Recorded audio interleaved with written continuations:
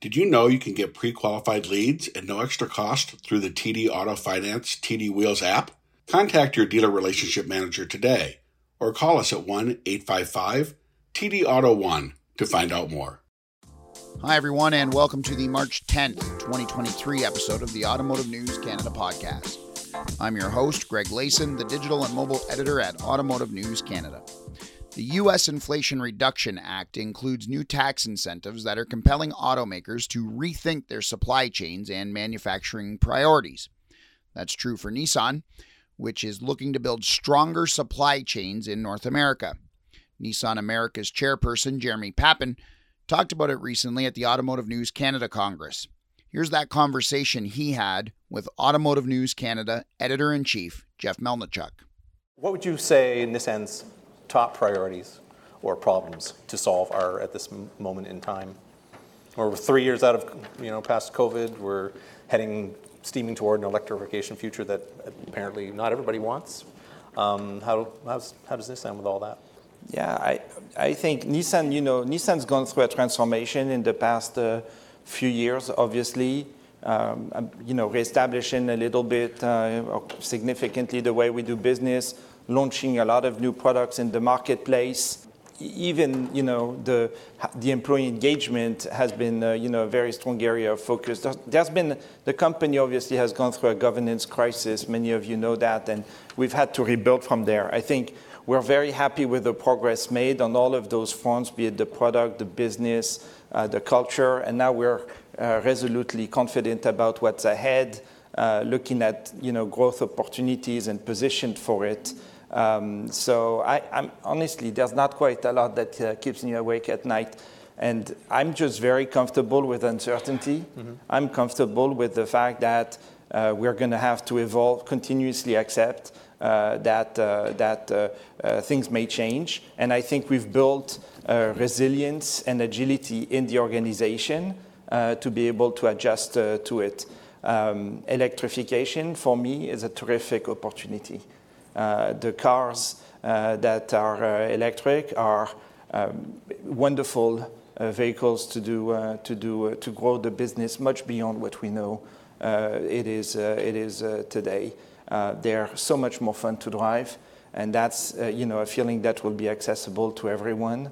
I understand many of the concerns, the questions. It is true that if you do a policy on automobiles, you probably can think about a broader policy because so much of our daily lives are organized around how cars get around. And so, there is an opportunity to be thinking much broader to enable the mandate. But who doesn't agree with, a zero emission or a zero fatality world? Everyone does. Those are great purposes. And so, being engaged in that and enabling it is key. So I think, the EVs are great. The accessibility, affordability was up for debate. It's a very good question. Economies of scale will kick in. But there's also life for a battery outside of a vehicle.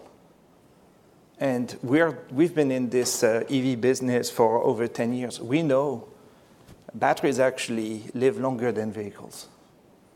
And so batteries being the biggest component in an EV today in terms of cost, we're going to make affordability work because there is a life for the battery outside. And what are some of those uses beyond vehicles? Energy storage to start with.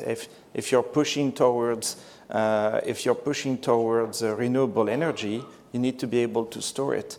Economic development in the past 100 years has never benefited from the fact we could store energy, electricity, and now we are going to be able to do it at scale. Mm-hmm. And so, there's value there. There are people who are going to put investment and generate revenues out of that. That's going to feed into the affordability equation for the EV for sure. And EVs. What's interesting with EVs is that they're sold to households who have multiple cars. And that's the majority of the people in North America. But whenever you buy one, it's your primary car, because that's the one you're going to use every day. And that's how the adoption is just going to go, because you buy it, and then that's the car you drive every day. Mm-hmm. And yes, sometimes it can be a problem. But then I'm also in a position where I know what's ahead in terms of technology and readiness. And I'm excited about what's here, but I'm so excited also about what's ahead. Sure. What are some of those things? Well, breakthroughs in battery technology are, within 5-7 years away, that are going to be very meaningful in terms of affordability, charging, definitely. So to move to a high level and a high percentage of adoption, we need those breakthroughs. But to go through the first stages of what is mandated but is very likely to happen, it doesn't need those breakthroughs. Mm-hmm. It just is going to be done with the products we have, those that are going to come out because lineups will widen. So yeah, I'm actually seeing this as a massive opportunity for us and a satisfaction for the customer. Mm-hmm. And I think there will be very good business for the dealer groups and the dealers. I understand geography and so on, but I think there's also expansion of the business we're all involved in. We'll be right back after this short break. At TD Auto Finance, we know that now, more than ever, digital solutions are crucial to building relationships. We're constantly growing and innovating to help you connect with your customers. Our industry-leading app, TD Wheels, helps connect customers directly with your dealership, giving you pre-qualified leads at no extra cost. We pride ourselves in giving you the specialized support you need to grow your business. As the only truly full-spectrum lender in Canada, our non-prime, near-prime, and fixed and variable rate prime programs all give you the flexibility you need to support customers in almost every circumstance.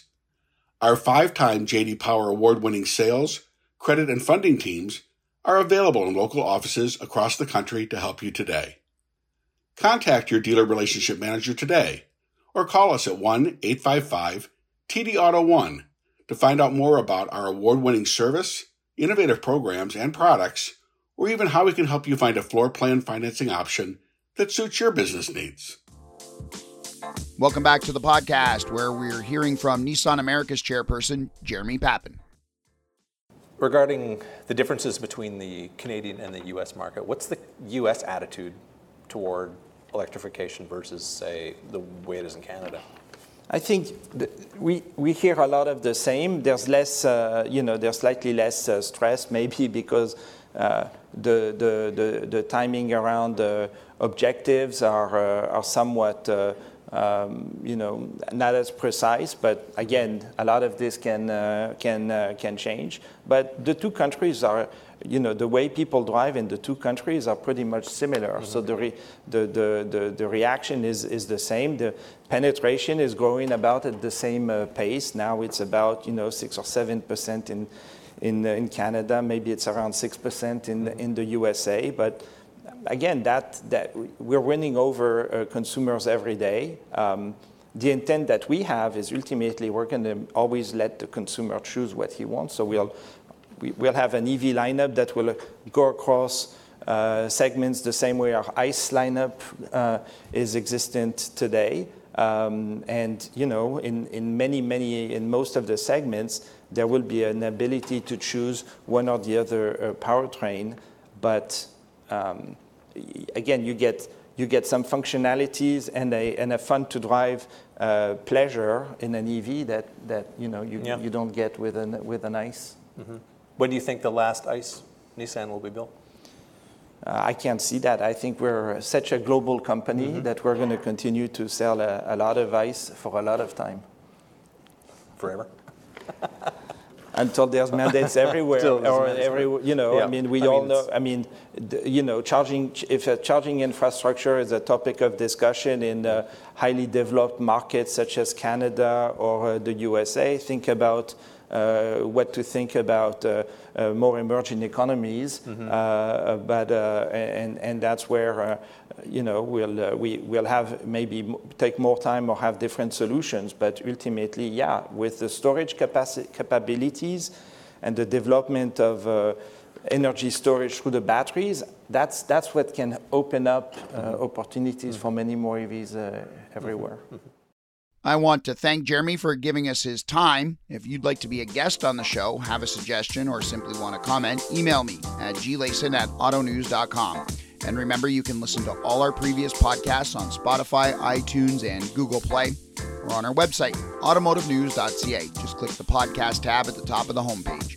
That does it for this episode of the Automotive News Canada podcast. We hope you'll join us next time. So long, everybody.